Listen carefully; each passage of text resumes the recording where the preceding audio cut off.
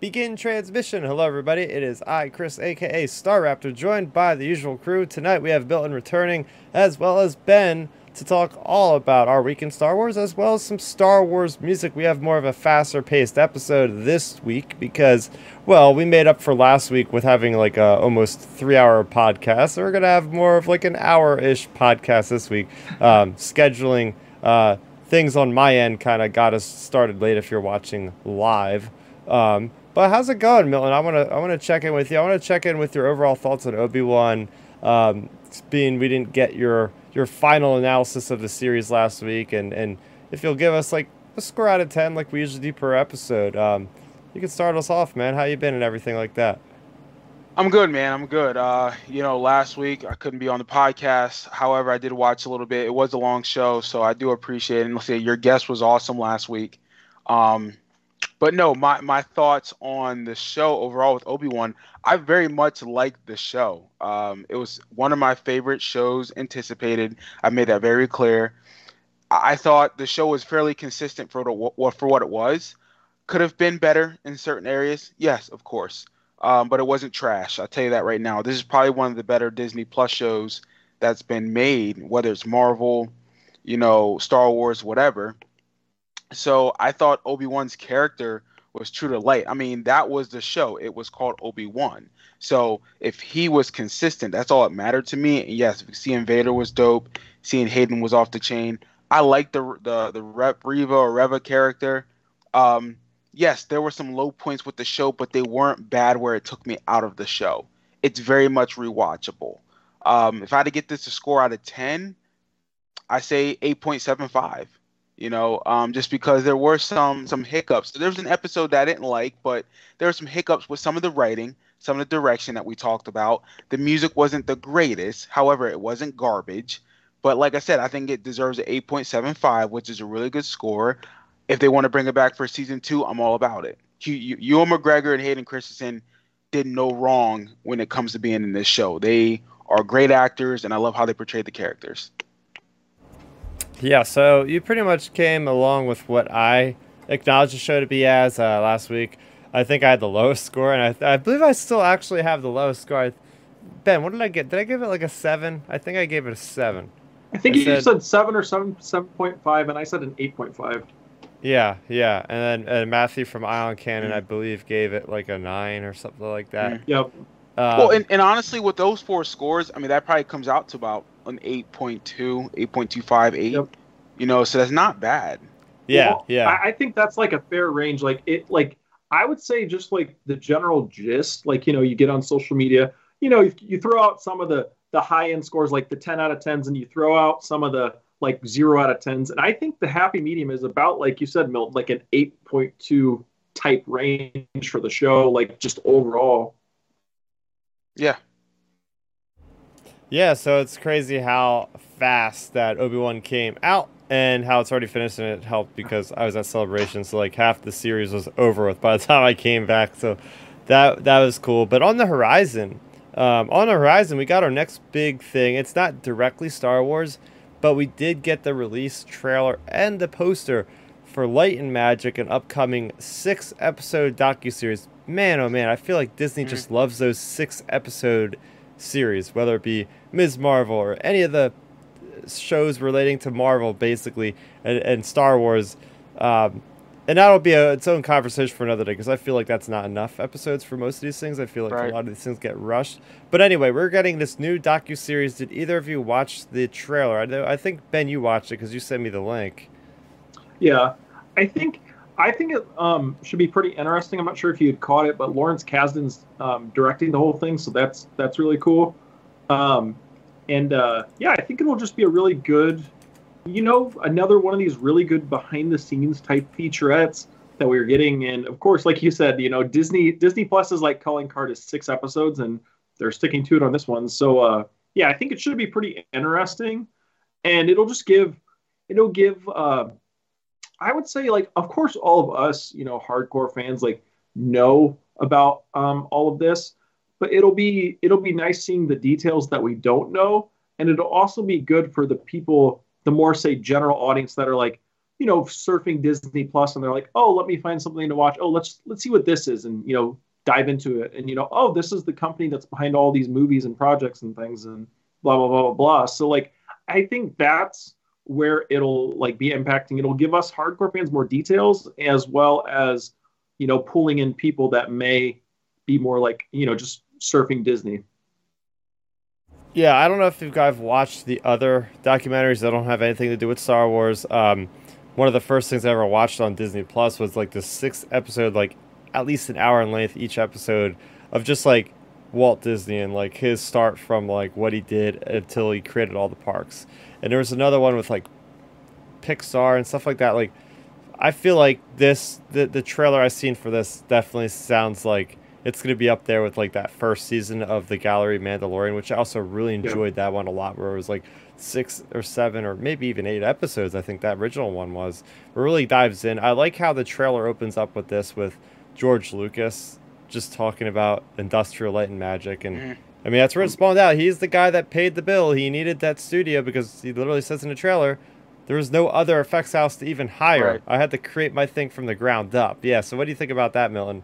Are you going to be checking this one out? Yeah. Yeah, I'm going to be watching this. You already know, because y'all know how I feel about the behind the scenes. And what's nice is we've gotten a lot of the original crew doing the storytelling.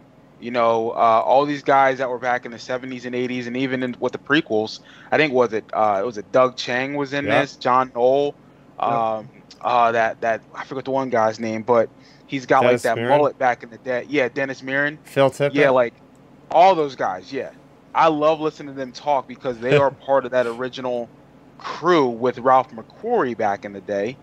So knowing that they worked with him with all his artwork and they brought that to life, I'm all about it. So I'm going to watch this. And I literally thought about this the other day when I was eating lunch at my job. I'm thinking, like, we're going to have to break this down in the podcast. Okay. We're going to have to break down each episode, because this is what I think as hardcore Star Wars fans like to talk about, is like, look at the behind the scenes stuff when it comes to the original trilogy and the prequels.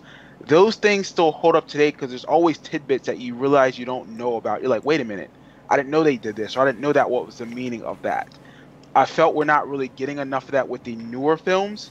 That's why it's nice to go back and revisit the old stuff to say, okay, how does it line up? How do these creators really tell these stories? And literally, I just had a conversation with one of my good friends, James, about this, because he didn't realize that Pixar was a George Lucas creation.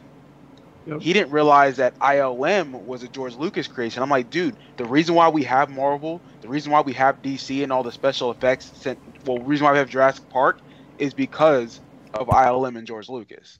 So, again, this documentary, for any fan of movie making, should watch it. Oh yeah, and the fact that Lawrence Kasdan himself, because I was there during the panel at Star Wars Celebration when they were talking about this very soon. They showed us parts of the episodes, and it looks really well made. But it's cool to have a guy that was there. It's not just like some guy from ABC News or whatever news network that's like looking in from the outside. Like, Lawrence Kasdan was there, like, with these people. Exactly. He wrote The Empire Strikes Back, right? So he was in the midst of all the chaos. Yeah. Of what was happening. So he has that firsthand experience, and he's got those personal relationships with the people that I mentioned, that you mentioned. Exactly. That is able to kind of draw probably more information out, because he's got more rapport with these people to begin with.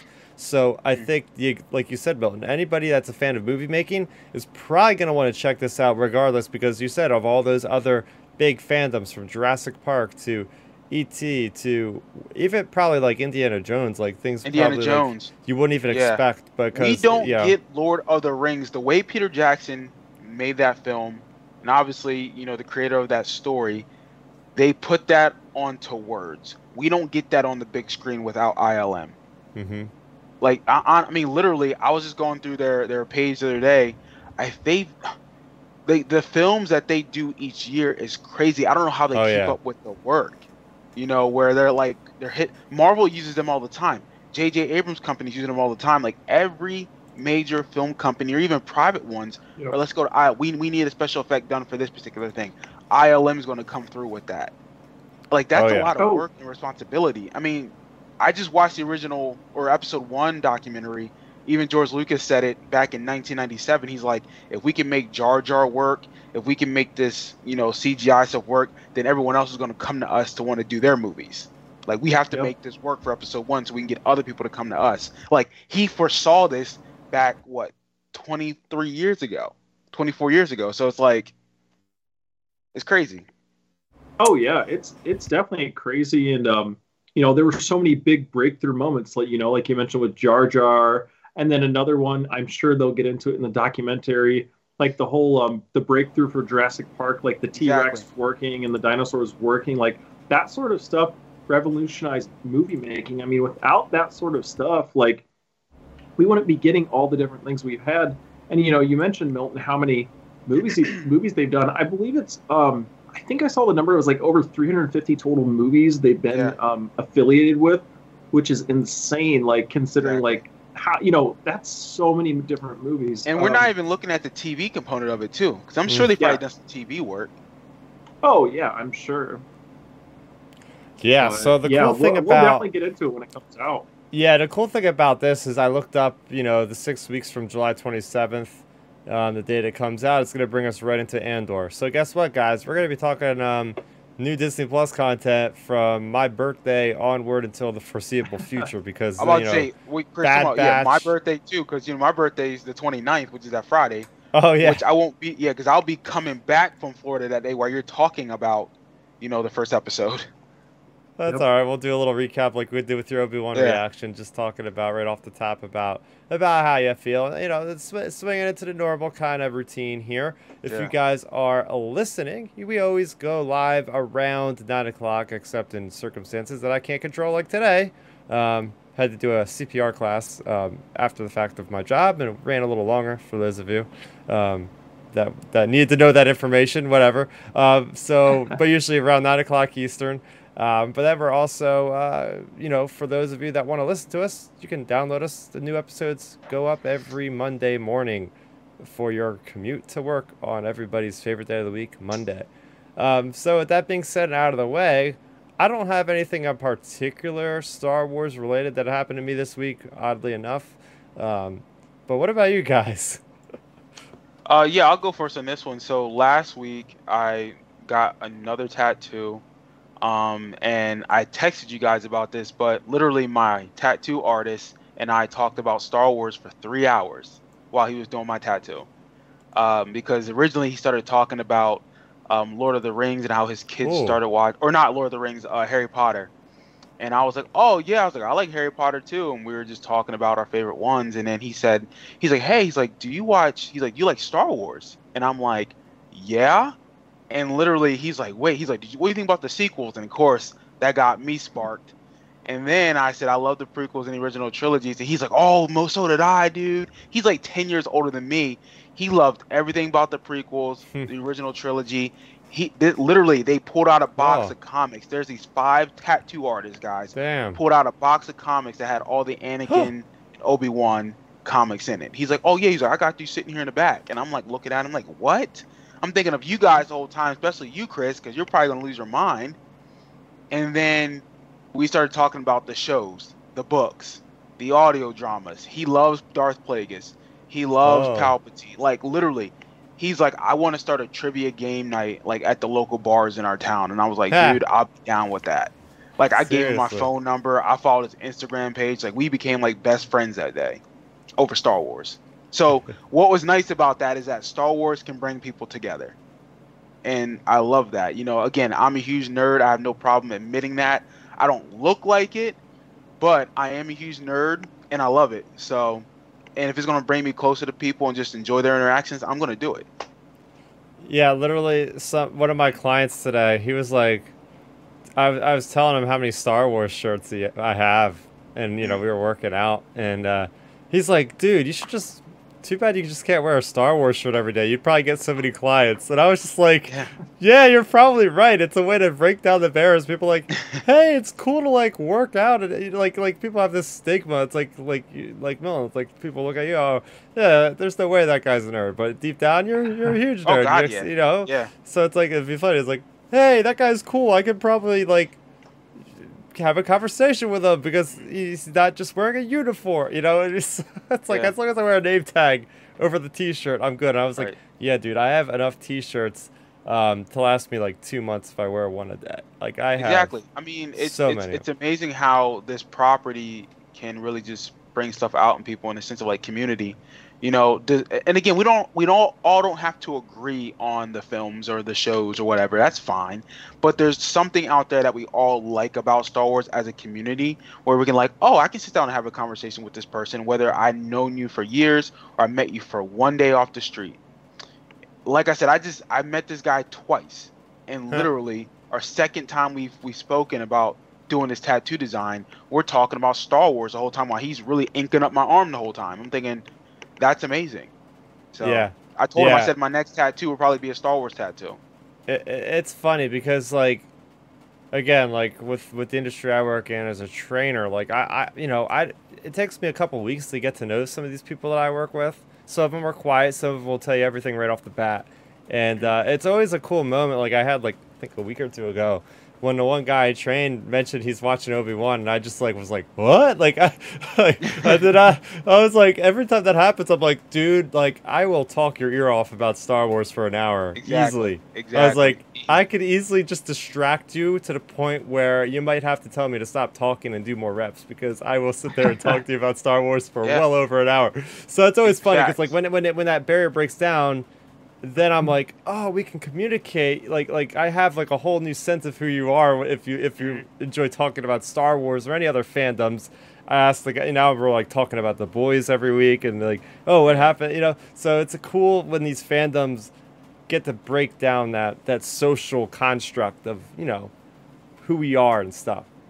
Right. All right. I love it. Yes.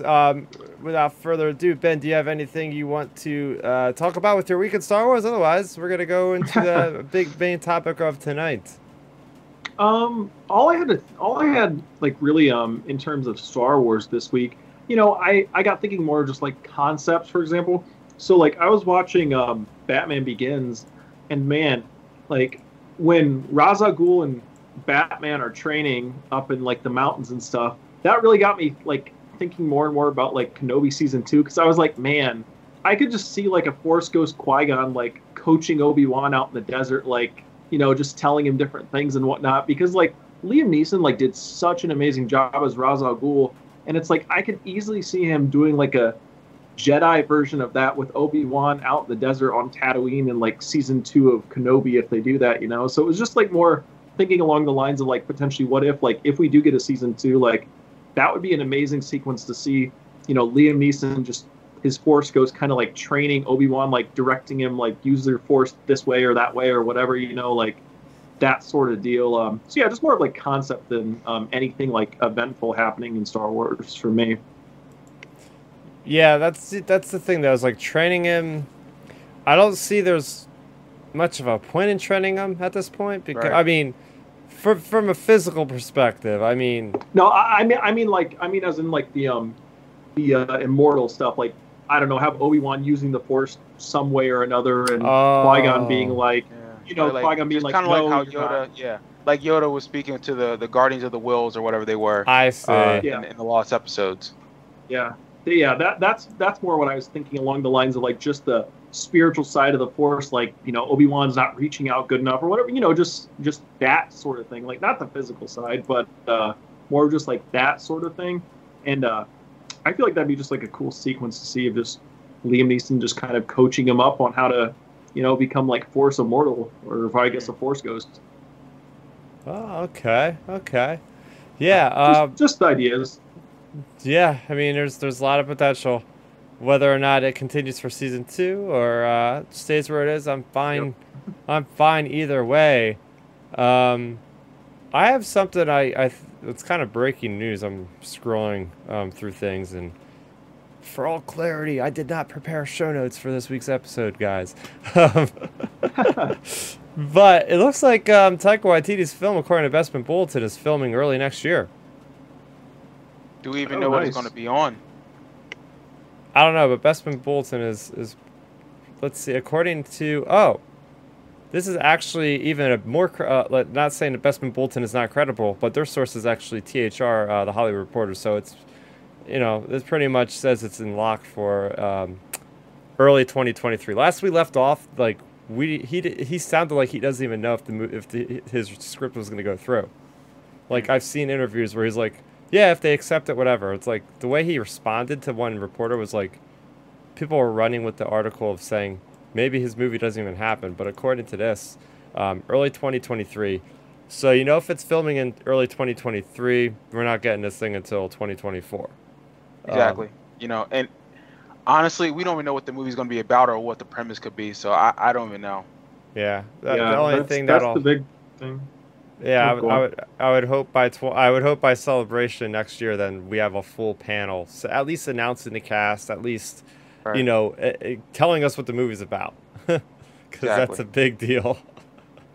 Yeah, for sure. For me, I still am banking on. I think it's gonna be 25 because 24 is Avatar, but it's just that's the thing. Just because those movies, they take so long to film. And potential, it says early next year. Like early next year for them could be April. So like that's the only thing with that. And it just it comes down also to like you said, Milton. Like what's it even about? What time period is it set in? Et cetera, et cetera. Like there's so many questions about that movie. And I really don't think unless we get like leaks and stuff, or just Tyga or whoever talking about it. I really don't think we're going to hear anything about it until Celebration next year. Well, here's the actual details. Here's the thing. I'm also looking at this article, and it's both claimed. I mean, we have two big conventions coming up in a couple weeks. We have San Diego Comic-Con. I think it might be shown off or something there because they've already announced that Marvel's going to have a panel. They already announced that DC, which is Black Adam's going to have a panel. So it's like I'd be very surprised with those heavy hitters showing up that Lucasfilm would show up empty-handed. And if they did, then they also have D23 that's coming out in the beginning of September, like the actual D23, not like the one they had last year. So if we go without any word of this in the next, by the end of summer, I'll be very surprised. I think at least one of those conventions they will at least announce what the heck the thing is going to be called, because if his script is that far along, I'm sure he's on like several drafts where they can at least like give us a blurb of his movie's at least going to take 4,000 years in the past. Like give us just a quick like one sentence declaration of what it is, and that'll be enough to satisfy me. And then come Celebration, they could have like concept art and maybe actually announce the cast, because if they're filming by then, obviously they would have to have the cast, and they so we shall see. But it's just a nice update.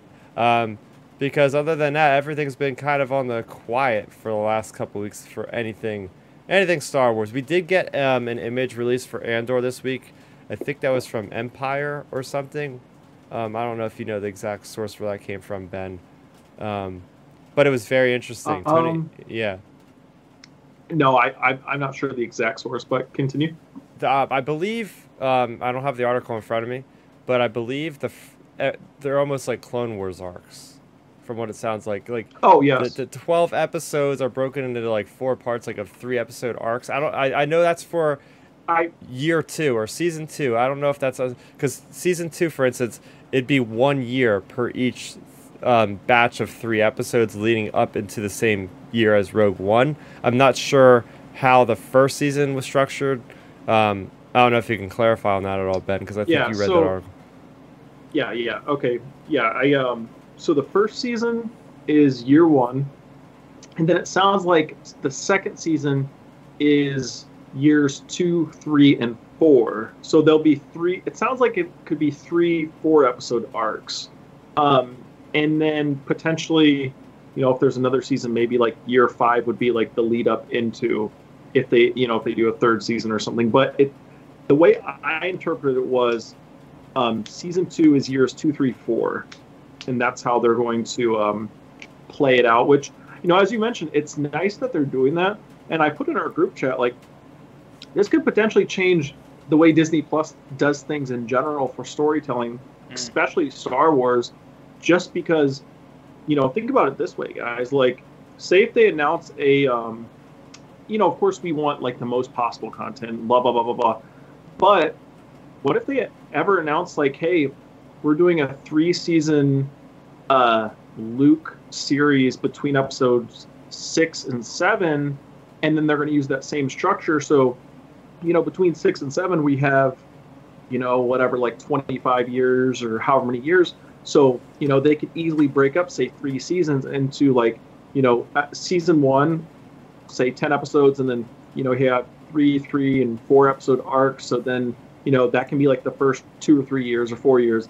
And then season 2 can be another 4 or 5 or even 8 years, whatever. And then, you can progress stories, you can condense the stories into arcs and still be progressing like the characters forward in time. So like you could cover potentially 20 years of Luke over a 3-episode or a 3-season arc.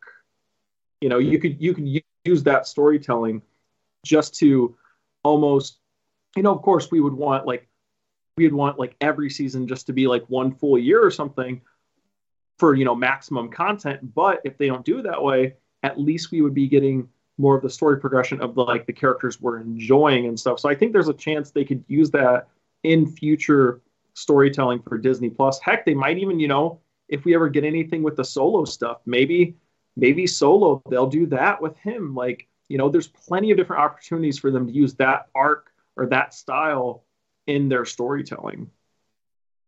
Yeah, so pretty cool, exciting update there. Yep.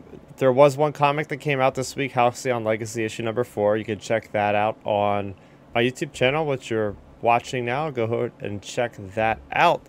I'm going to throw this one over to Milton because you were the one that came up with the idea for our topic to discuss this week, and it's all about Star Wars music. So I don't know how you want to introduce this or how you want to go about starting it off, but I'll throw it over to you, man.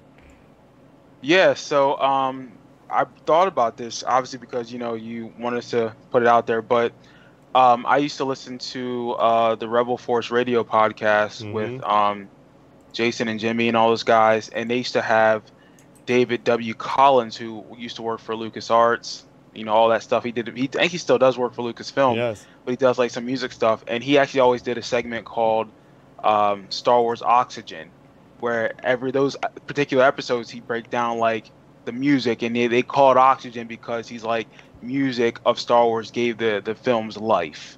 Like we need oxygen to live and function.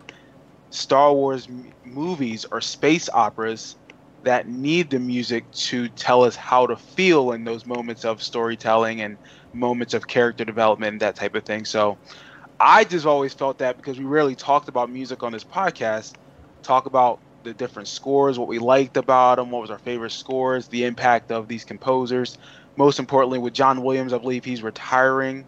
I believe was it this year after or next year Indiana Jones. After Indiana Jones, like he's a legacy. He'll never be forgotten. So I figured let's talk about some of our favorite music, whether it's soundtracks of Star Wars, our favorite individual tracks, the different composers that's been a part of it. So however you want to do this, we can start it whatever way you want to start it. Yeah, we could just go through and just highlight maybe the tracks, that resonate with us the most, that elevate certain scenes the most in Star Wars. I think it's funny because the epitome of how Star Wars is affected by its music is all over YouTube. There was a video that was put out a couple of years ago with the Yavin ceremony without sound, and you watch that scene and just look at that emotion. There's like no emotion. It's just so lacking, right? You can hear the sound effects, and it's just very awkward. But then when you add that sound in, that sound, like, I know people that have weddings that come out to that track. Like, that was my ringtone for the longest time. So for me, like, that song just is so heroic, and just it has a feeling, and that adds to everything Star Wars. It gives you that feeling of terrible loss or terrible uplifting, and everything else in between, that adventure and just everything that John Williams did. He is the lifeblood of Star Wars. It's crazy. Exactly. Yeah, it's pretty sick. And that will, I guess that's from New Hope. We'll start there, I guess, right? Mm-hmm. So I guess I'll go chronological order, I guess. But a track from me when it comes to New Hope, it's probably I guess The Force track. I believe that's whenever, or maybe that's like the Luke Yep. theme. It's kind of like a little bit of both, but whenever he looks at the twin suns for the first time, Yeah, I think that's called the Force theme. yeah, Yeah. yeah. Like you see that, and then like just seeing how that ties in, how that theme is obviously through entire Star Wars. But I love how John Williams and George Lucas uses that theme when it's appropriate, and they seem to always nail it every time. Whether it's the epic conclusion of the film, to say that hey, this is a character's journey, or the character's moving forward here. Just whenever Luke looks at those twin suns, it's dope. Like I still get the goosebumps anytime I hear that particular track in that movie. Um, and I loved like in that particular movie how it was very much 70s, and how like and how operatic it was, but also something new at that time. We weren't born in the 70s. However, you can definitely tell that particular soundtrack is very distinct from all the other eight to nine films that were made. So Oh Oh yeah, yeah. for sure. When it comes to the Force theme, like that's one of the most iconic scores in the entire saga. Like it hits on every level. It works for virtually all the characters in the like the main Force using characters for the entire saga. So like that's great in and of itself. And then I feel like another aspect of New Hope to go along with like the Yavin theme, the Force theme. Like for me, I think one of the biggest things that really can't even be understated is just John Williams hitting the actual opening theme for Star Wars: A New Hope, like it actually Oh. working. Because I feel like if you give, for like the opening crawl theme, like if you make it some, I don't know, some weird, you could only imagine, you know what I mean, like a '70s like weird wonky sounding theme, it totally just probably sets you in a totally different mood for the movie, for the audience at the time, and maybe Star Wars doesn't even hit. So like that's kind of like my thing from A New Hope. I feel like for me, like the big takeaway track is just the introduction of the actual Star Wars theme, because you play that theme anywhere in the entire world, and someone knows what that's from. right, Oh yeah, one track, and I guess what we'll do is we can go through like one track from each movie in chronological yeah, order, because I'm already Yeah, thinking that about that in the works. back of my mind. One last honorable mention I will put out there for A New Hope is the Leia theme. Now that's a theme that never really like yeah. resonated with me. Like it was always in the background. I never really thought much of it. But I'll tell you what, once, Carrie Fisher passed away, like that song like hits me every time now. And they've used it so many other times in different other things, and it's just like even in like the Obi-Wan Kenobi finale, like when I started hearing that, I started getting the feels. I was like, "Oh Mm. man." It's That just one of those yeah, I things agree where with you. That was like that with the it Force Awakens. transforms. Yup. Yeah, Mhm. they use yeah when they use it with the Force Awakens with her, because we weren't sure how Carrie Fisher was going to be in that movie. I'll be honest with you, but when she walked out and Han, I think because he saw her for the first time in how many years, and it's like wow, they Yep. really got that Leia theme going on. They got that love soundtrack going on. It's like okay, this works. This still holds up. Yeah, Yeah, and then going over into The Empire Strikes Back. One thing of adventure that I really like, and they also brought it back into the opening sequence and also the Obi-Wan finale, and that is the asteroid chase sequence. I think it was yep. also featured in Solo, and it's Mm. just that very kinetic, like very fast, just very graceful, but also just like, oh, we're under pressure kind of feeling to that song that really lends itself to the peril and what is happening on screen, which is it heightens the mood like everything else. I really enjoy that Yeah. track. No, that's one of my favorite ones, and if thank God you said it because it was going to be mine, but I'd go with a different one for me, I guess too. I'd go with the Hoth battle, the battle in the snow. I think that's what the title is called, the battle in the snow. Just how they're at the speeders, and they're going up against the AT-AT walkers. I love that whole scene. I mean, I love that whole entire movie, but that particular music just to show the intensity of how dominant the Empire is, and how the Rebel Alliance really don't have a chance. Like they get wiped out pretty much, and that score really intensifies that particular scene and how both sides are who they are. Oh yeah, both of those songs are excellent tracks. Like that's why the original trilogy.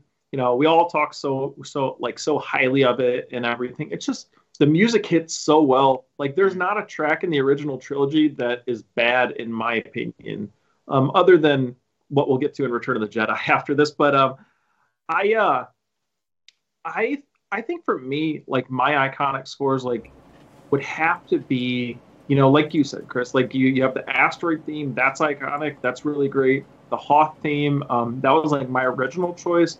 But I would say another choice for me has to be like just the subtle music that's in the background of Luke and Yoda talking on Dagobah, just because like, that's like setting up like Luke's journey, like becoming a Jedi and all that. And I think without a lot of these pieces of music, as you mentioned, like about the Yavin celebration, like if you take off the music in the background, if even the Luke and Yoda stuff, like it's subtle music, but if it's cut, those scenes would still come off really weird.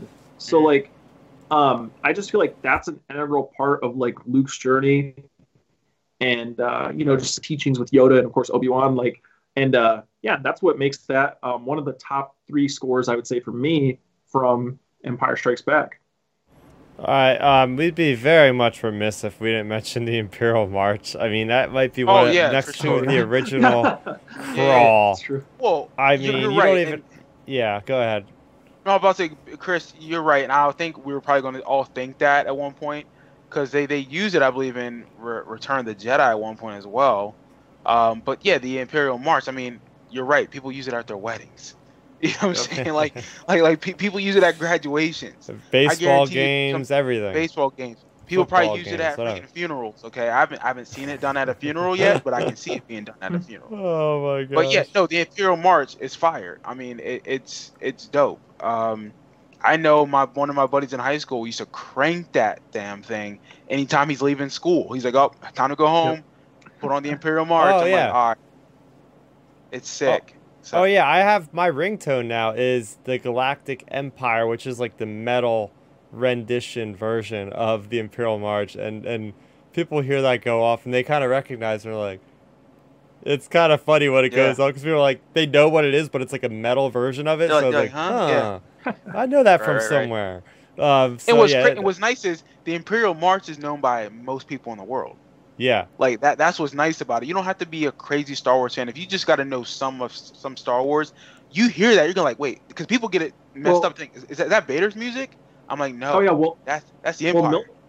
Milton, back in like the New England for all our NFL fans here, back in the New England Patriots heydays, if you would watch like the Patriots pregame when they would come out of the tunnel, of course, because the Patriots being like the dynasty that they were for 20 years. They would play the Imperial March when the Patriots would come out of their tunnel in their stadium and stuff. So like, stuff like that, it's just cool how it's integrated across all things, just like the original opening score.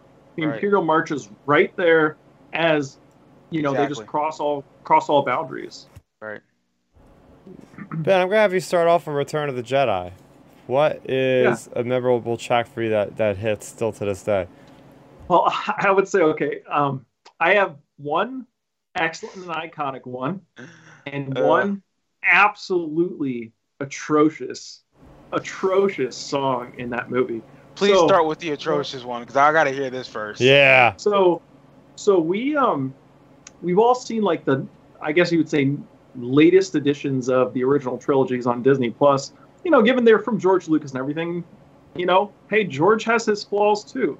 And for me, approving the absolutely awful sequence, which is one of the worst sequences in all of Star Wars, in my opinion, is the whole Jabba's extended song, like where it's like hootie day down, like that crap. That is that is beyond atrocious and awful. Like every time I see that movie, it just totally takes me out of that sequence, because in Return of the Jedi, you can tell where George edited in that sequence, because it goes from like quiet to that, back to quiet to like Leia sneaking in. And Also, it just gives me like PTSD back to the old Battlefront days from the original Battlefront. That would just play on loop when you're on any Tatooine mission. Like it would just play for the full 20 minutes on the mission, and it's just like it made me absolutely like hate that song. So like that by far is the worst piece of music in all of Star Wars. You know what's funny? You know what's funny about that? I actually kind of like that scene. I ain't gonna lie. Oh my gosh. Oh man, that is The reason. You know why? You know. Listen, this is why I fell in love with it. Honestly, it's because the tapes. I still have them on tape. Yep. The special edition. So I just love the again behind the scenes when he talked about why he added certain scenes, why he did it back in '97. So I just fell in love with like, oh, like the CGI, blah blah, the special editions. So I just kind of liked it. Yes, don't get me wrong, I like the original music in that scene. It's so much better because if you listen to the audio drama, they have the original music and it's fire. But yeah, Ben, I see why you don't like it. I just like it too much. It's a guilty pleasure of mine. I can't help it. Yeah. But it's not great. It's not great. Let's be real though.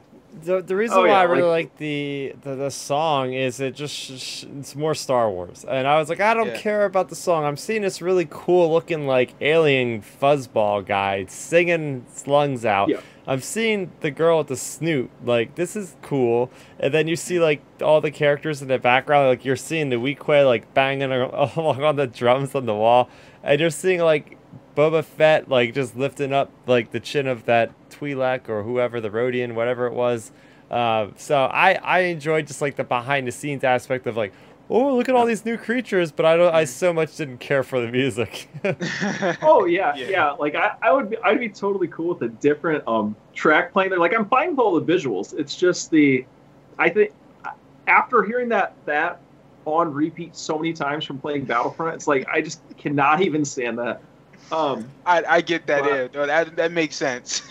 Yeah. Oh, but because anybody, hey, load up Star Wars Battlefront 1 or Battlefront 2 from the 2000s, to either Mos Eisley or the Jabba's level or the Dune Sea level. Really? All of them, they have that song. It literally is on replay. Like it goes through it, and then like you'll be in the middle of the mission, you'll just hear do burn, and just starts all over, and it's like, oh man, oh my god, that's obnoxious. It's so bad. Like I at one point playing those old games, I would just go in when I played the Tatooine mission and just shut off the music for that mission.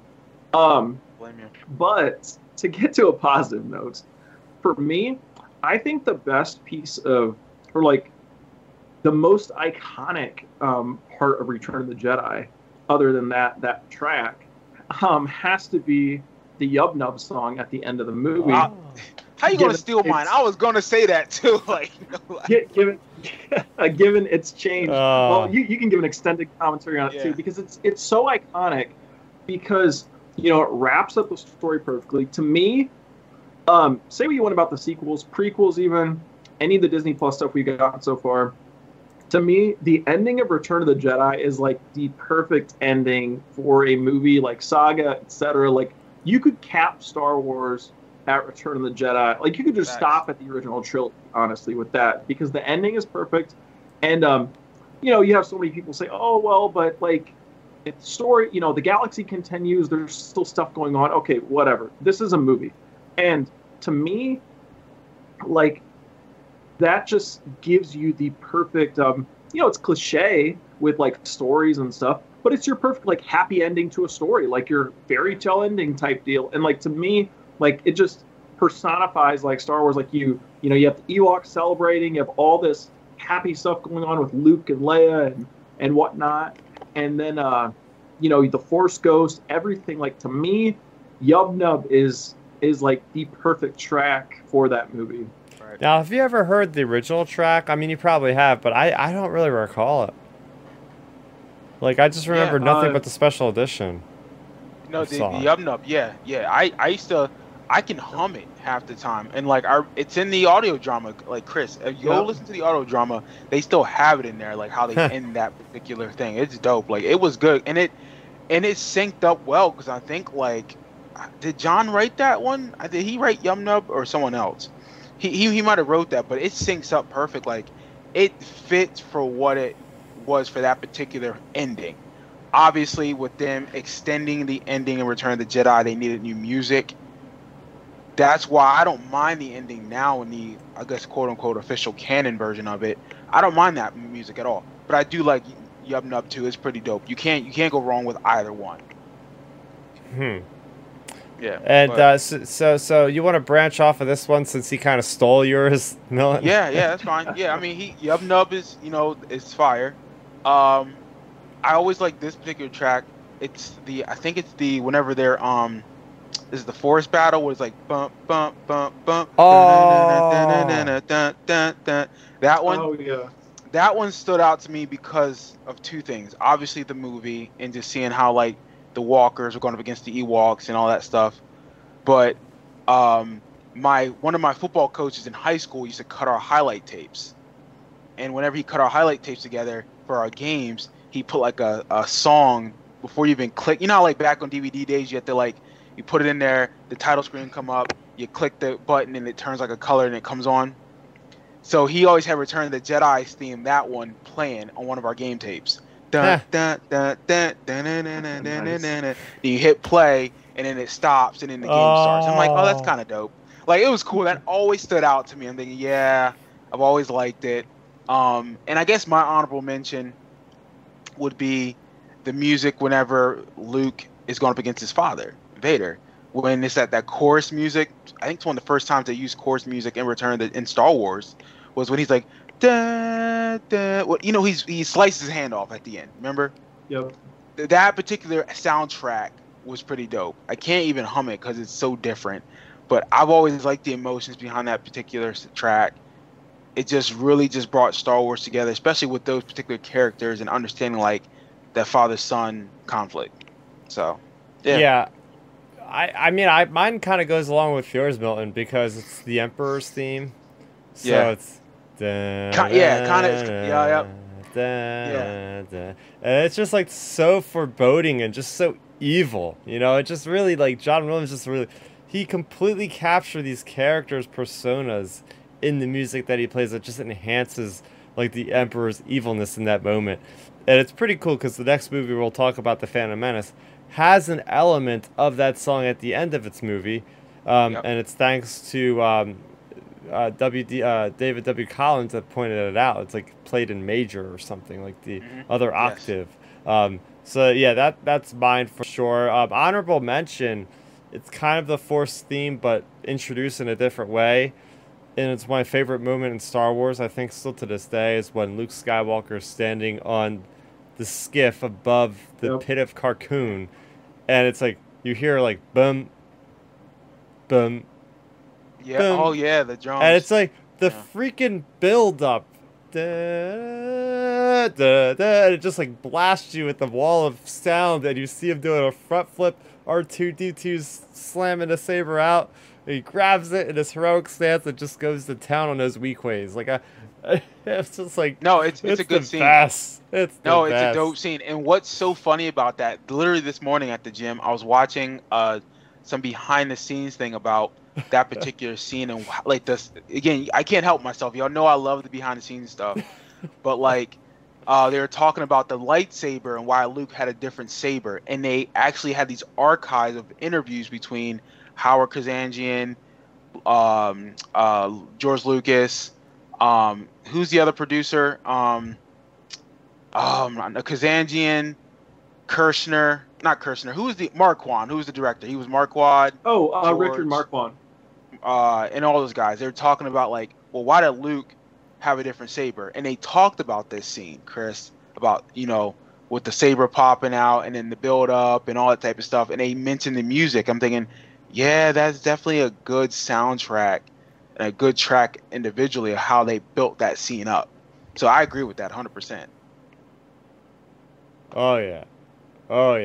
So let's get into the prequels. So quick little highlight about the prequels is, man, oh man, I'll be honest, like the prequels soundtracks to me are almost up there with the quality of the original trilogy. Without question. What John Williams has done with these three films has added so much to the overall feel of Star Wars beyond anybody that could have ever put effort the amount that he put in. And I'll throw this one to you first, Milton. You can start off Phantom Menace. Yeah, I'll say this. When it comes to the music of the prequels, this is the reason why I think I fell in love with audiobooks. Is because with the mix of the original trilogy and then the enhancement of the prequels and how they put these tracks in these audiobooks, it's like, damn, like I'm listening to movies every time I'm listening to a book.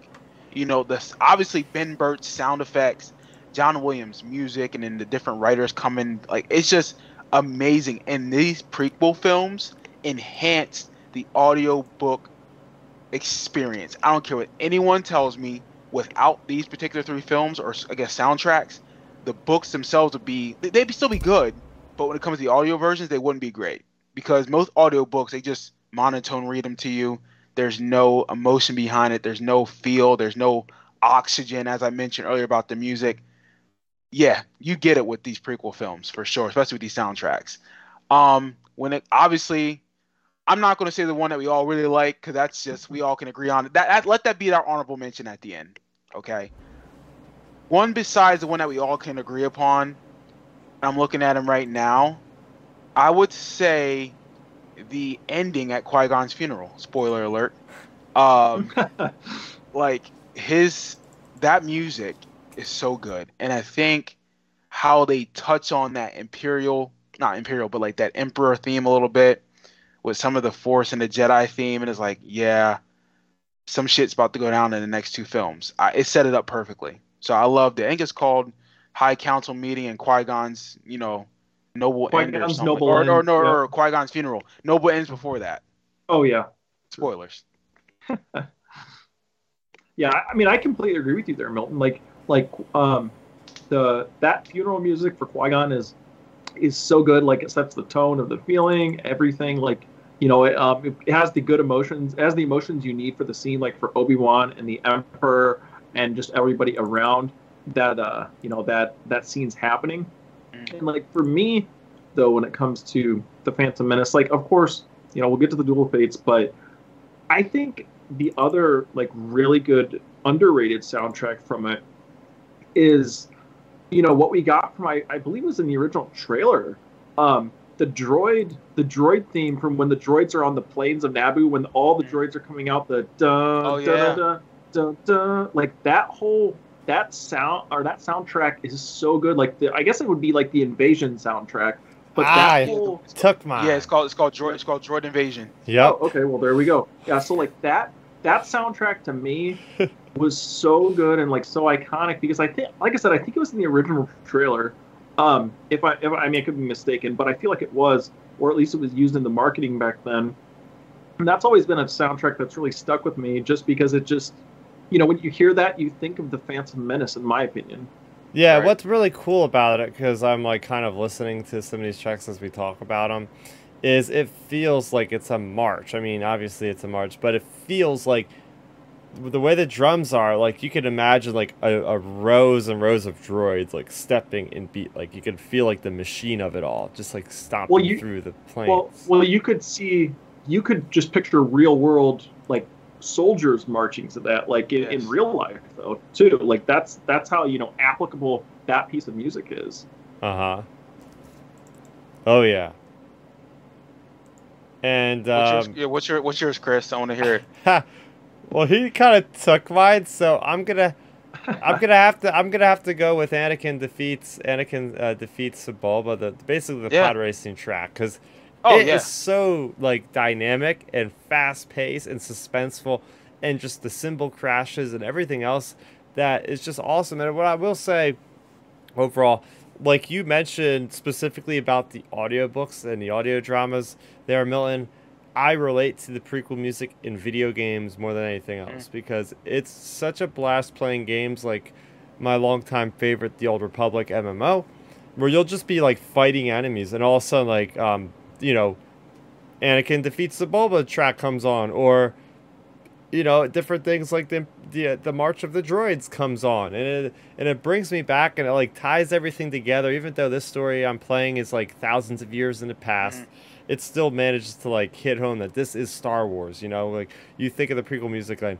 instantly. Yes, this is on par with all the other tracks from the original trilogy. Exactly. It's all the same, So that's mine there.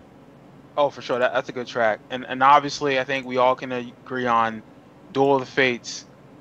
I think Duel of the Fates changed the game of Star Wars music. Hell, they did a music video on it.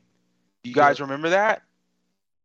They, Yep. they they did the music video, and that's the first. Actually, that's the first thing we heard of Darth Maul's voice. I think in Huh. that music video, because he's like fear attracts the fearful, the strong, the weak, the innocent, or something like that. That Sith prayer that he does, and I'm thinking, yeah, Darth Maul's that dude. Um, but nah, that whole video is dope. Because actually, I think I have both those tracks on my iPod. I have the regular Duel of the Fates soundtrack, but I have the dialogue version where they're talking behind the scenes in the movie clips. It is so good how they splice that together. I'm thinking, yeah, I want to go back and watch the prequels, and actually, I'm in the middle of watching them right now. Hmm. Oh yeah, like the Duel of Fates to me, out of all 9 movies and the spinoffs and everything in the shows, to me, you have the Star Wars theme, the Imperial March, and the Duel of Fates. I think those to me are your most iconic tracks out of all Star Wars. Like, because if you play Duel of Fates, everyone knows, where that's from. Generally, I would say it's right there with the Imperial March or the Star Wars theme. So, like, to me, it's great for that aspect, crossing culture, but also just for the point it was used in the movie. Because, I mean, look, the entire lightsaber fight, there was no dialogue at all. Like, it was just, I think the only Yeah. dialogue is Obi-Wan going, or whatever when he gets, like, kicked. So, like, you have that sort of stuff, and you get all the emotion, all the communication you need, and it's just strictly from the music. So to me, like, Duel of Fates is easily top 3 Star Wars music all time, and just overall, like, it's some of Yeah, John Williams' best work. Yeah, without question. We got some chiming in on the chat board.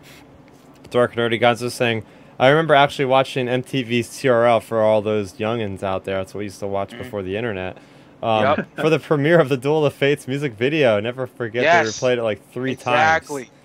Dark Nerdy Gonzo knows, okay, because he's probably about my age, because I'm 34, Yeah. and that I would have been 10 or 11 when that movie came out, and yeah, MTV, they premiered it, and I was like, yeah, this is tight, like, yeah, like it was so good, dude, so good. That had to have been unheard of. That had to be a first, like, just to put a movie's soundtrack on a popular, pop song network. Like, what the hell's going on? So how they did it, like, because they saw the videos on YouTube. So how they cut it was they cut it with footage of the movie and with behind the scenes of John Williams and everyone else working on the film.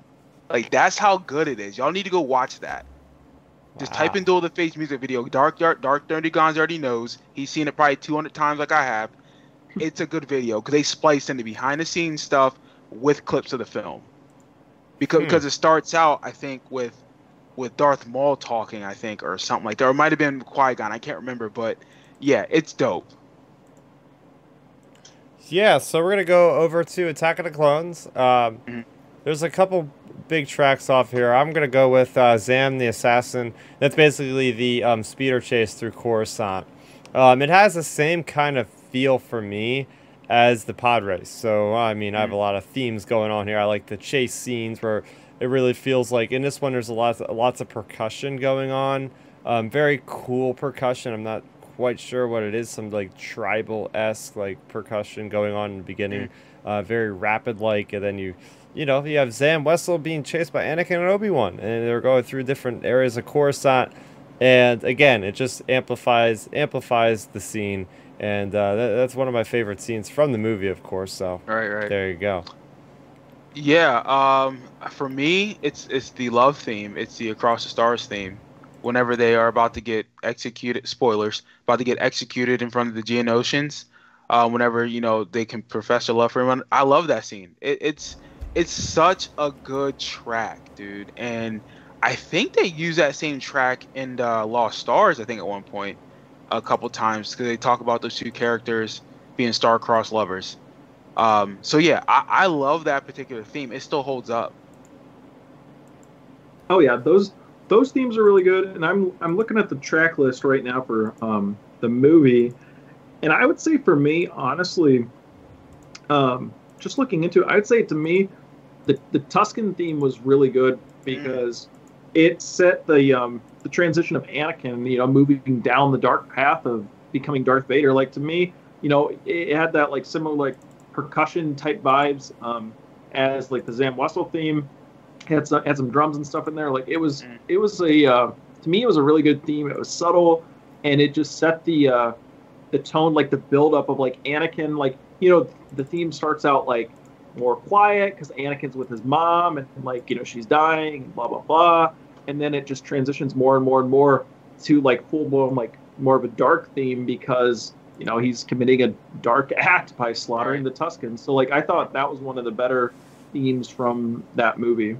Yeah, and just to piggyback off that, the homestead, which is I think it's connected with that particular theme. Whenever he's talking to Padme and on the Tatooine farm, when he's raging out about just lashing out about Obi-Wan and not saving his mom, and that build up, like now, and she's like, "What's wrong, Anakin?" And he's like, he's not even talking to her. He's just talking to like space, and like how that just builds up, and I'm like, yeah, and then it transitions into a dun dun dun dun, like the Vader theme. I'm like, yeah, that's tight. Like it was good usage, man. Like, yeah. Again, music is why the Star Wars is so great, but yeah. And I want to start the next one off. I'm sorry, I'm hijacking it. Yeah, good. Yeah, Revenge of the Sith. It's by far my favorite album of all time when it comes to Star Wars music. Revenge of the Sith, from 1 to 15, is by far my favorite track listing. I think I have like 6 different tracks that I love on this. If I had to pick, I'm gonna pick 2. Battle Heroes and Anakin's Dark Deeds.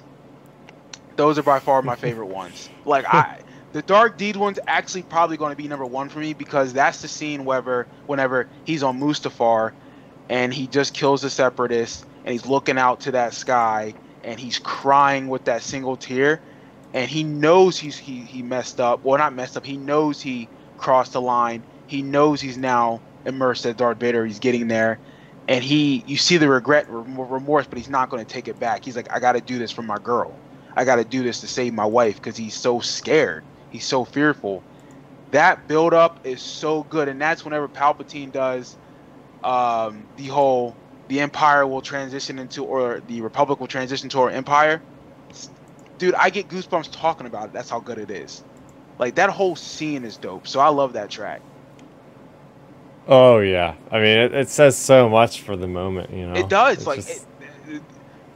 it tells so many like stories, and it's only like a 5-minute track, and it covers so much in that movie, and it's like, damn, how powerful that track is. Yeah, I'm gonna have to go with the opening track. I think we're all gonna have different ones for this one easily. There, like you said, Milton, there's so much in these 15 tracks hit heavy and hit hard because there's so much emotion in this movie, more than like any other Star Wars movie. This is emotion, man. And what I will say is the way the movie starts, very quiet.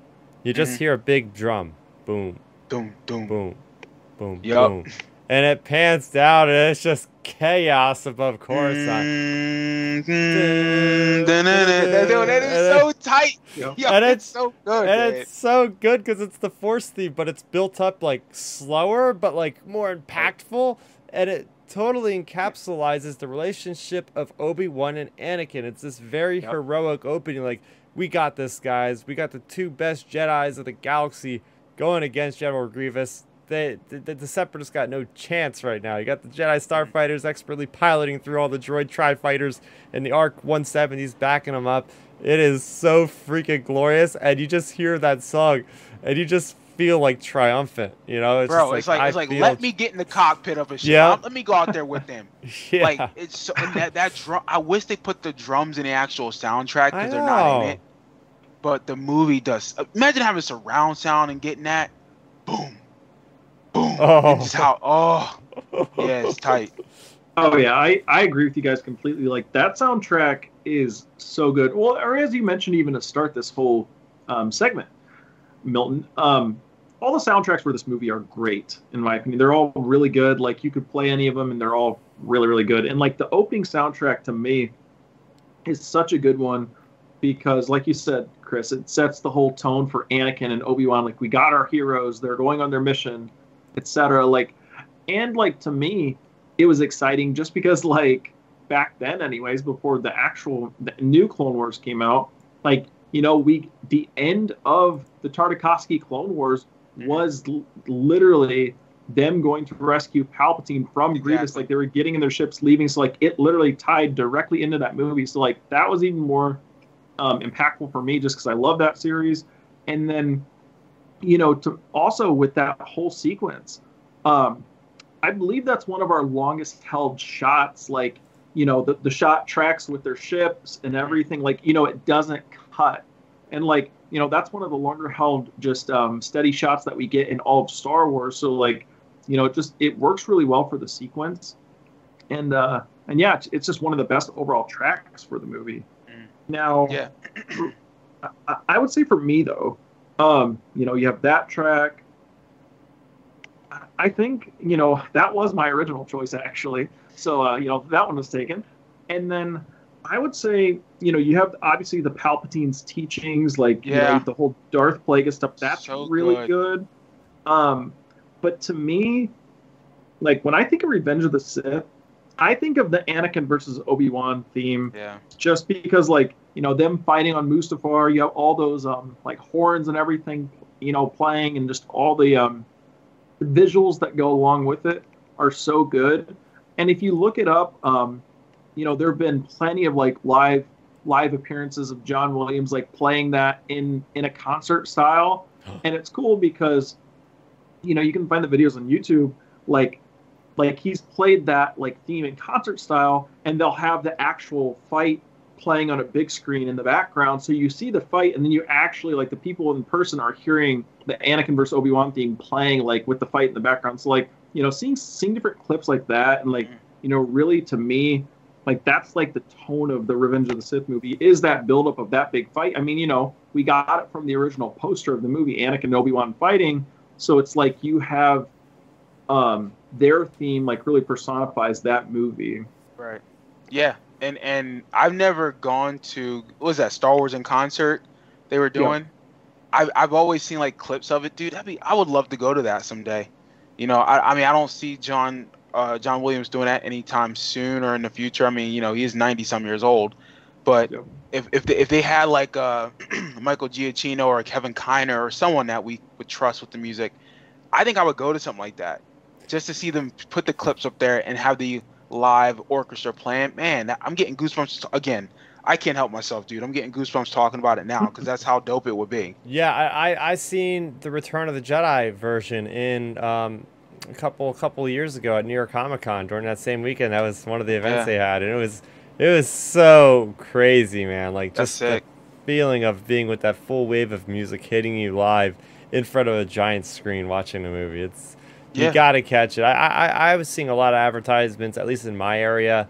They were always, like, in Jersey, just, like, putting on, oh, they're playing A New Hope this week, or they're playing this. But yeah, I would like to see the damn prequels, man. Like, I've seen enough of the original trilogy. I want to see somebody play the prequel tracks. Come on. Right. Yeah, I mean, we still have, I know where I live here, we have a drive-in theater, and they play all the new stuff. But I'm hoping that they would play, like, Star Wars. I mean, being outside and you can just crank the sound up, that'd be dope. Like, oh man, that'd be sick. Heck yeah. So do you guys want to move on to the next couple movies? Yeah, sure. Yeah, let's do it. All right. Do you want to just do, like, honorable mentions with the spin-offs, or do you want to go right for the sequels? We can. Let's go. I think let's go sequels, and then let's pick our favorite spin-off movie track. All right, well, I'll be honest with you. When it comes to the sequels, there's not a lot of variety.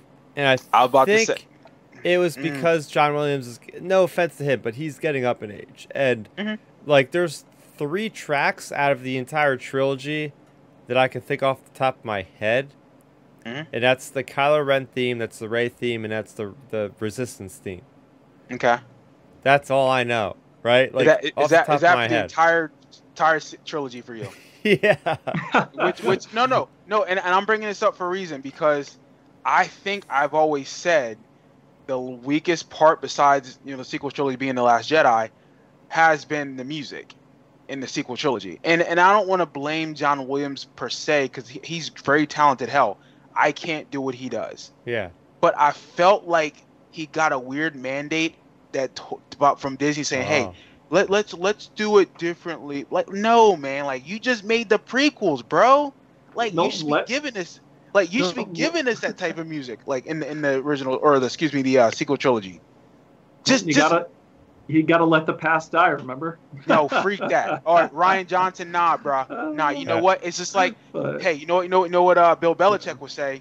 Do your damn job. Yep. Keep it simple. All right, keeping it simple wins games too. All right. Yeah, like realistically, just looking at the Force Awakens track, I have it up right now. Like, to me, I mean, we'll get into Last Jedi after this, but like, to me, for Force Awakens, I would say one of the better tracks would have to be like the opening track, like when Kylo and them are attacking that village. Yeah, that whole sequence. Oh yeah. I think that's a pretty good sequence. It's not anywhere close to any of the tracks we've talked about so far. Oh, without question. It's a good serviceable. Gosh, serviceable. It's bad using that word, but it's a good serviceable track for Star Wars. Like, it sets the tone. It kind of sets the whole, hey, here's your new villain type deal, and it did its job in that regard. I agree with that. I think the Attack on Jakku Village, because I do have that soundtrack on my iPod, the whole thing. I'll be honest with you, and I've listened to it. Yep. I do like that particular track because of especially when they get to like Kylo Ren part of whenever they get to the planet. Then I would probably have to say the abduction whenever they take her off of the planet and Finn is doing his traditional Rey. He screams at her. I like how that leads up to it, and then I kind of like. Well, no, I like the Jedi steps at the end whenever she's walking up to Luke. I like that one. Mm-hmm. That's probably my favorite one because that build up, and then it's a Luke because like, oh, that's my guy. Spoiler. Yeah. Like, I love how it led up to him. So, Jedi steps is probably my favorite track when it comes to The Force Awakens.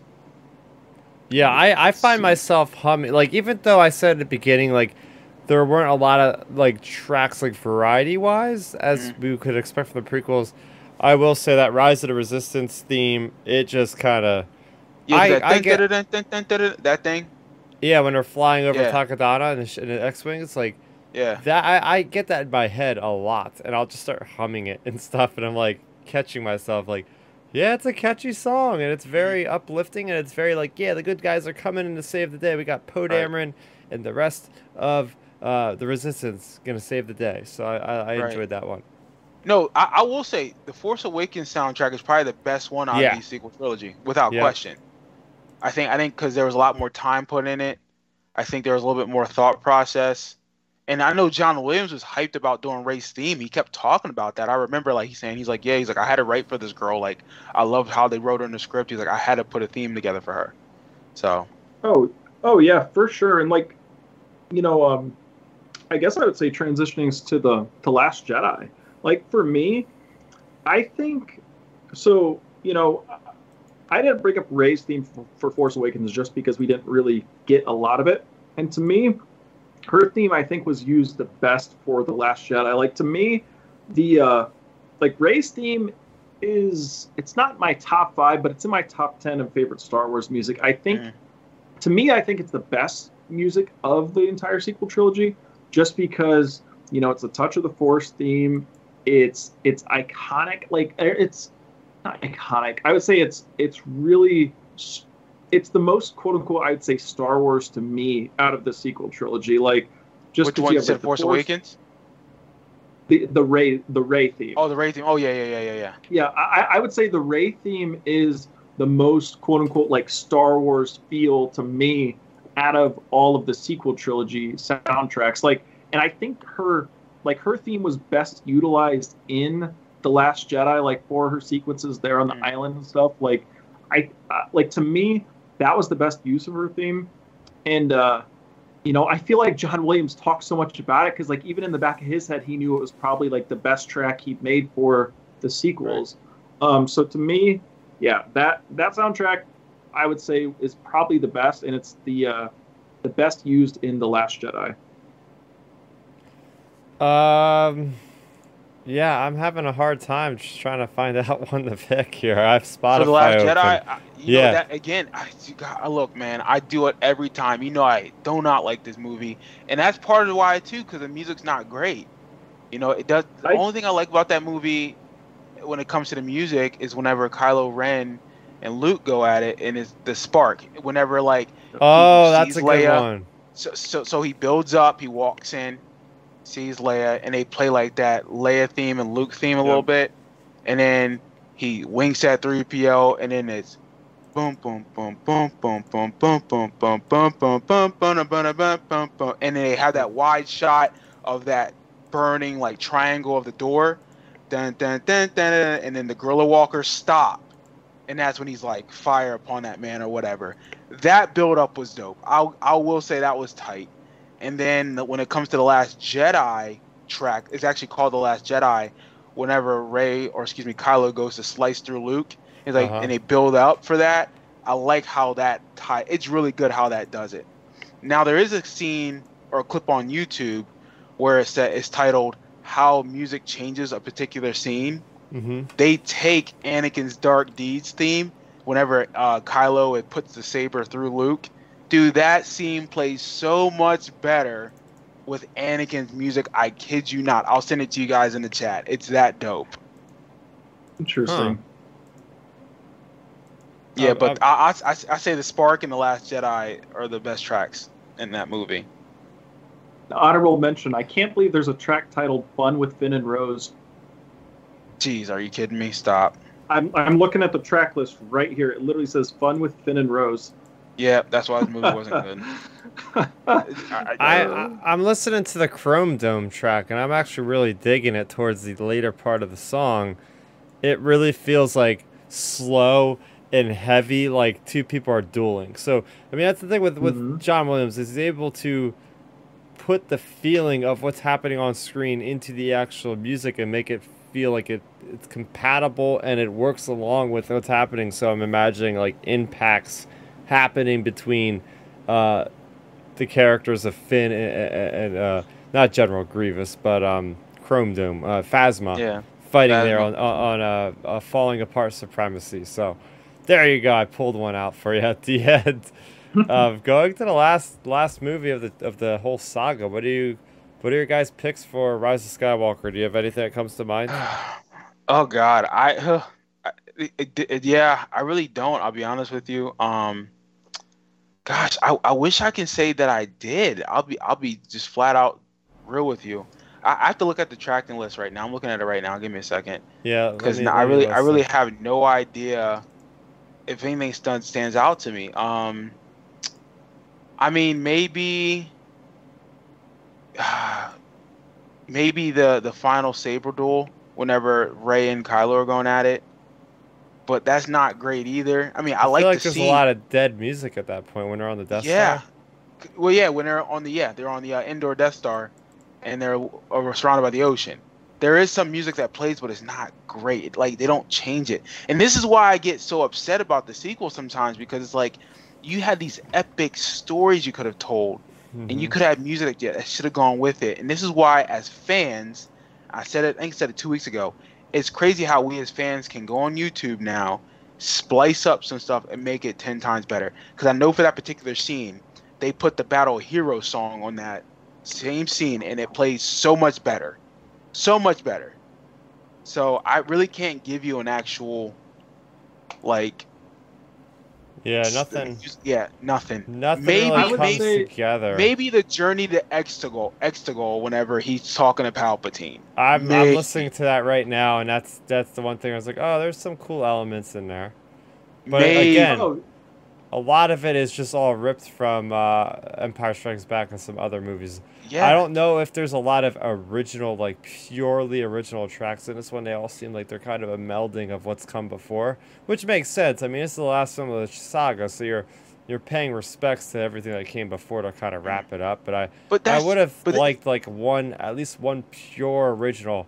Maybe I'm explaining it wrong. Maybe there is something, and I'm not seeing everything right now. I But mean, nothing yeah, stood out to I me. mean, oh yeah, none of the just even looking at the track list here, like I can't even like tell other than like some of the obvious points, like where some of these tracks take place, just because it's like I don't, they're not great.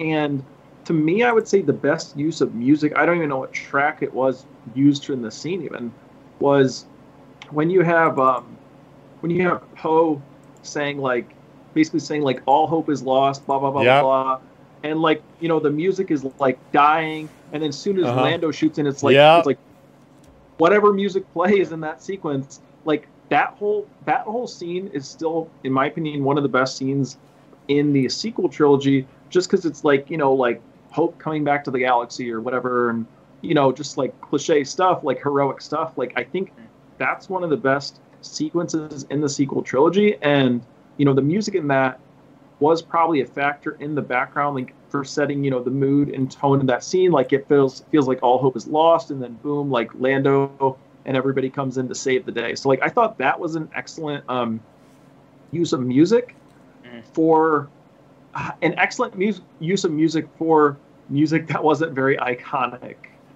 Yeah, well, what Yeah, I will exactly. say about that track specifically is they actually play the main theme of Star Wars in context of the Yep. actual movie, and that's the I was first time about to they say. ever did that. So for me, I would say, hey, that was something that stood out to me on the first or second viewing was, wow, they've never done that before.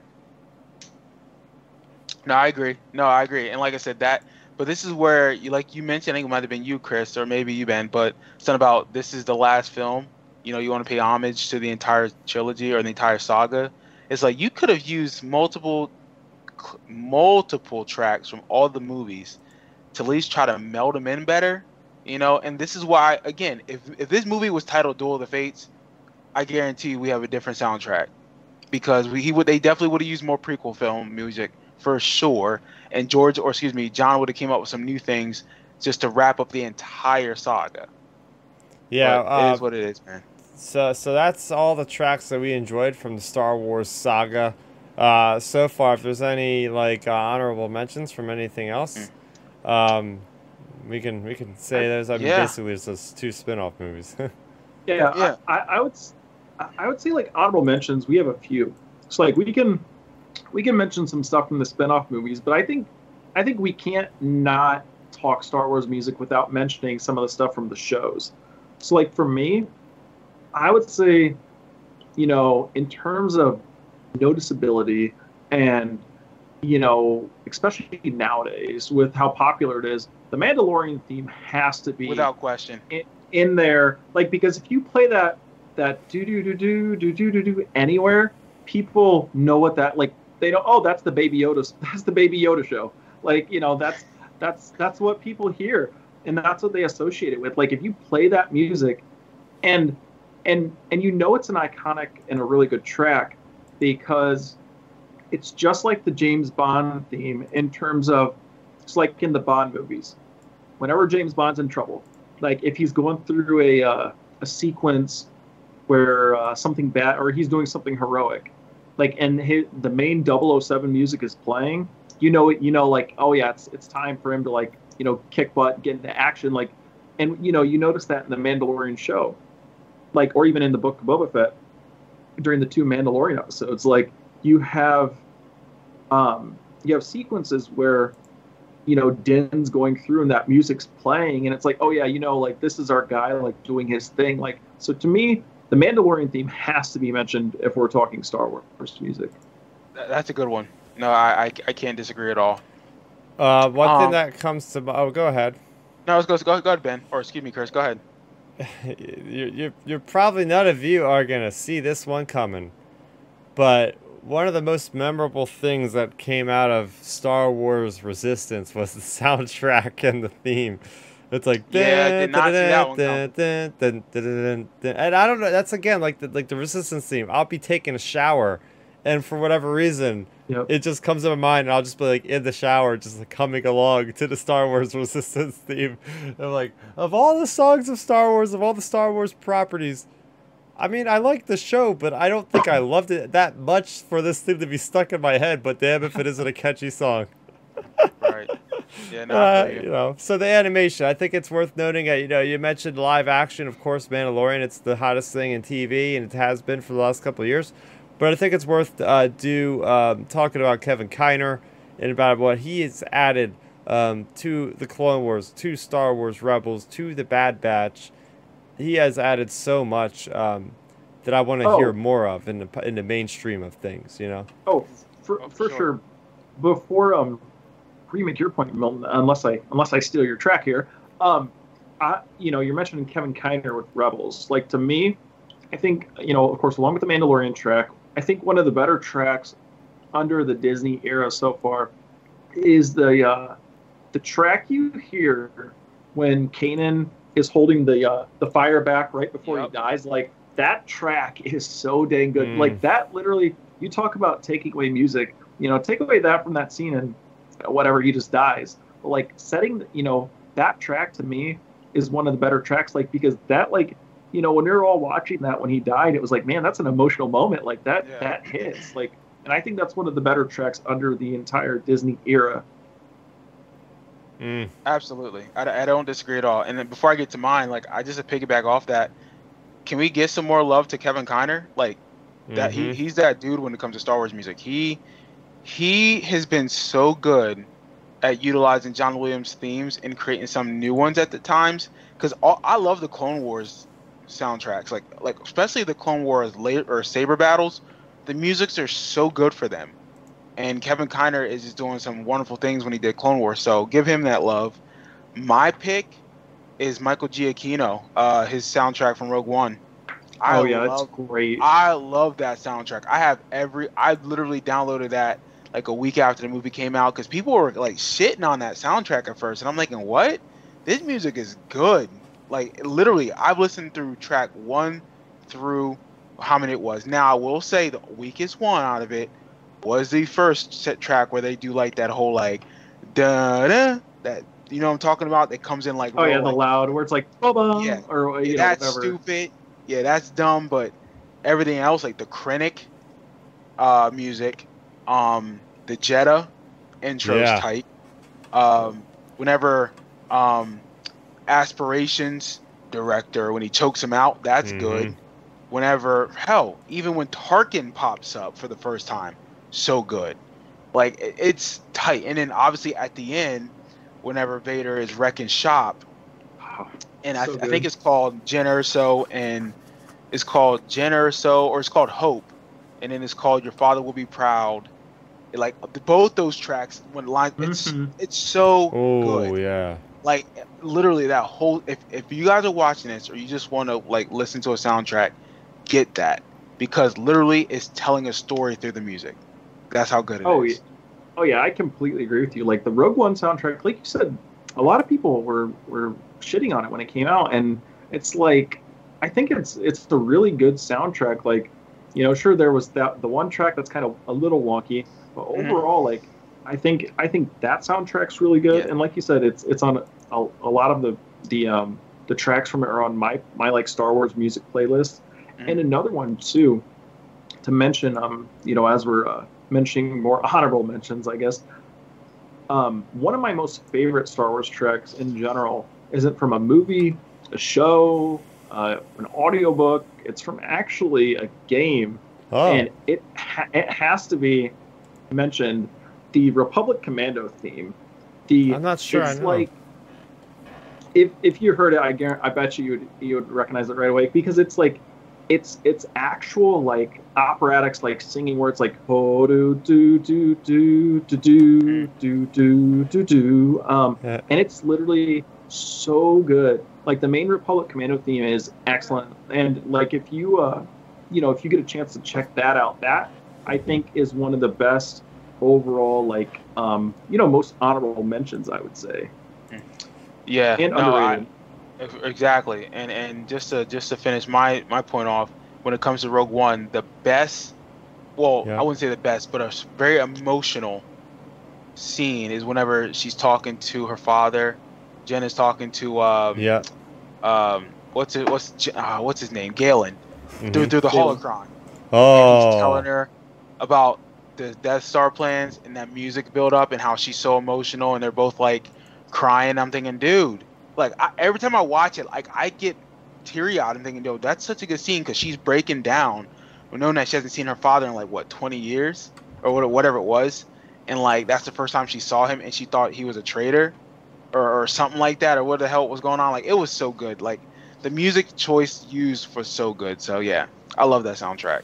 Yeah, one final one for me from a video game is one of my favorites going back to 1996, the big multimedia publishing effort, Shadows of the Empire, man. Every time you put on the N64, go to the title screen, dun dun dun dun dun dun dun dun dun dun dun dun dun dun dun dun. And they even play that track in the Battlefront 2 game, like the current 2017 one, and I get hyped because it's like that track that you would think of with like Prince Zizor and Dash Rendar and like the Battle of Hoth a little bit too. So to me that stands out. There's also like a Boba Fett theme that somebody evidently enough was playing. It was so funny. I was at Celebration this last time, and I was walking around the convention center, and I heard this music, and it was near me, but it was like I couldn't figure out where it was coming from, and I went down the escalator, and then I see like and you could see the costume in my cosplay video. There is like a Western style Boba Fett who has like the poncho over his shoulder like Clint Eastwood. And he was walking around with a Bluetooth speaker of like that Shadows of the Empire like Boba Fett theme, which I think oddly enough actually was a John Williams song, but they put it into Shadows of the Empire. I think of it as a Shadows of the Empire Boba Fett song. So yeah, you had this Boba Fett walking around with like a Bluetooth speaker somewhere on him, like blasting that music, and I was like, I gravitated toward that song and him like it was like my calling card. I was like, where is that coming from? Where? Yeah. You know, so. That's what's up. Yeah.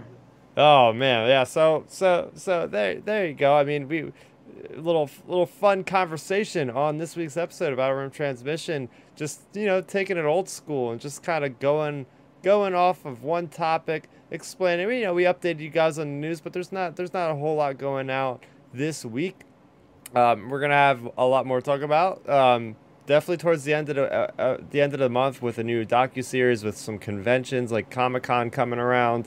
I'm sure we're gonna have a lot more to talk about. We'll have more trivia as the weeks go on, and yeah, we're gonna keep things rolling until Andor, which now we can say is coming out next month. So a lot to look forward to, as always. If you are a Star Wars fan, comics, we got novels. I finished my review for Shadow of the Sith. Absolutely awesome. I was talking about it a lot last week with Matthew from Ion Canon, and I can confirm now that that book is awesome, and it's basically essential reading if you really want to know the ins and outs of the sequel trilogy. It definitely enhances it, and I can't wait to go back and watch Force Awakens, Last Jedi, and Rise of Skywalker. To kind of have a different context of knowing exactly what is happening behind the scenes. So there you go. You can find out all that on my recent video of my spoiler-free review on the channel right now. Milton, what are you going to be up to this week, man? This is going to be a quiet weekend, just chilling, hanging out, doing me. As I slowly start preparing to go on vacation mode in a couple weeks. So I'm just going to be getting stuff done around my place, hanging out with some friends, hopefully, and just chilling at the spot. So, and obviously working out like I normally do. But if you want to find me on Twitter at Milton Weber, the number 7, or on Instagram at Milton, the number 7 Weber. There you go, Ben. Thanks for joining us tonight. Oh yeah, as always. I'm doing pretty much the same thing as Milton. Just working out, and that's about it. Nothing too crazy this weekend really planned. And you can find me at Real Ben Maynard on Instagram. There you go. And as always, if you're listening, you can find me on youtube.com/StarRaptor, where me, Ben, and Milton go live every Friday night around 9 o'clock Eastern. And you can listen to us if you're watching after the fact. Listen to us on any of your podcast networks. And we really want to kind of beef up the numbers on our podcast. So if you have any Star Wars friends that like to listen to podcasts, go ahead, share us to your friends and tell us, that you sent them here, and we'll try to give them a shout out. And you can always join us live in the chat like Dark Nerdy Gonzo and many others throughout the last couple weeks and months that we've been doing this podcast. And well, I could say we've been doing it over a year now as of May. I forgot to even mention that. So yeah, we've got a whole year under our belts and we have no signs of stopping. So again, thanks for everybody for listening. So that's going to do it for me, Chris, aka Star Raptor, for Milton, for Ben. This was episode number 65 of the Outer Rim Transmission Podcast. Until next time, end transmission.